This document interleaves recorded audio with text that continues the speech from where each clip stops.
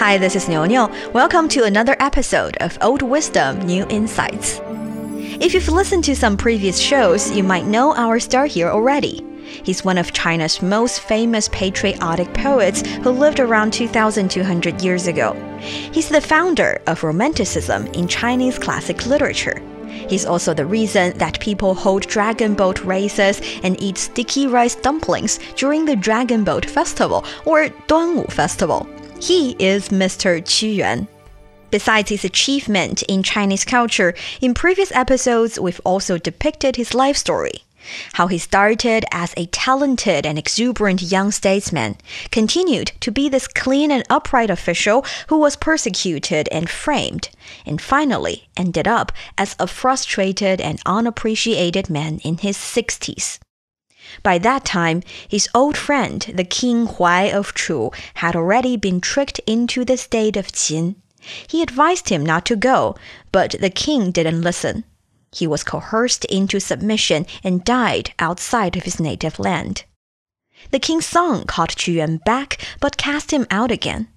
The sad old Qu Yuan watched his beloved state grow weaker and weaker, and until its capital city was captured by invading Qin forces.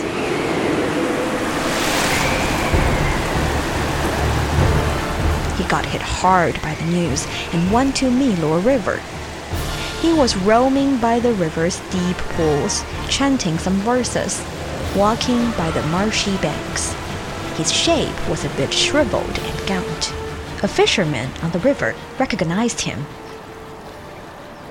Are you not the Minister of Education, Qu Yuan? For what cause have you been brought to this? The entirety of this era is filthy, and I alone am clean. The whole crowds of men are drunk, and I myself am sober, therefore I was cast out. A sage does not get stuck in things. He is able to shift and get by with his times. If the era is filthy, why not stir the mud and go with the stream?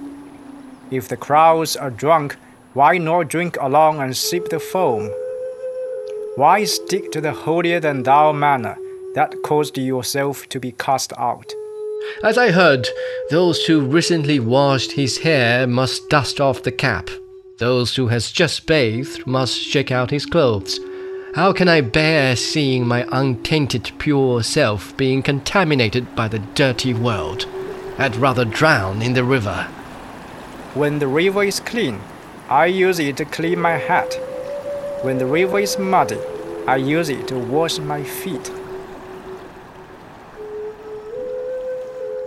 That's when Qu Yuan realized, for most people, it's okay to go with the flow, adapt to the environment, and adjust themselves for a better life.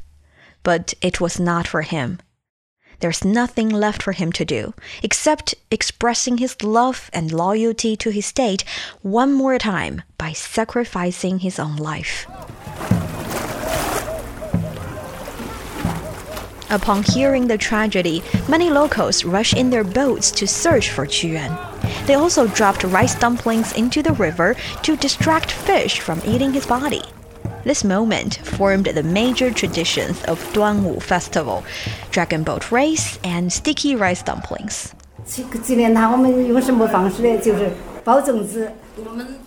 Sticky rice dumplings are made across the country, but our style, the Zigui style, is special. Our zongzi is in the shape of a pyramid. The two green leaves represent his clean and honesty. The white sticky rice represents his clean life, and the date inside represents his passion and dignity. Right now, I'm in Zigui County, Hubei Province, the birthplace of Qu Yuan. And here I am, standing in front of the memorial temple or memorial hall built in commemorating Qu Yuan. 这里呢是屈原祠. Here I see this really large, beautiful, magnificent memorial gate, and it looks majestic. This entire memorial hall is built along a mountain, which explains the out of breath of mine right now. We know that there is a time difference of over 2,000 years between our times and Qu Yuan's.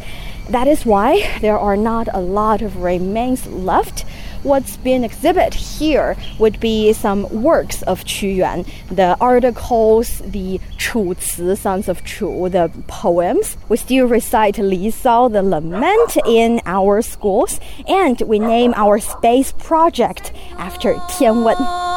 大夫哟，嘿，左哟，听我讲喽，嘿，左哟，你的魂魄哟，嘿，左哟，归故乡喽，嘿，左哟，嘿。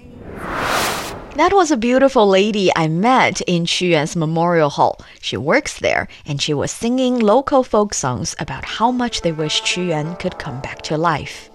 Local people perform such ritual and hold dragon boat races every year. After Qu Yuan jumped into the river, people searched for him in narrow boats. He has never been forgotten and will always stay as an icon in the Chinese history. As for me, I also hold the man dearly to my heart.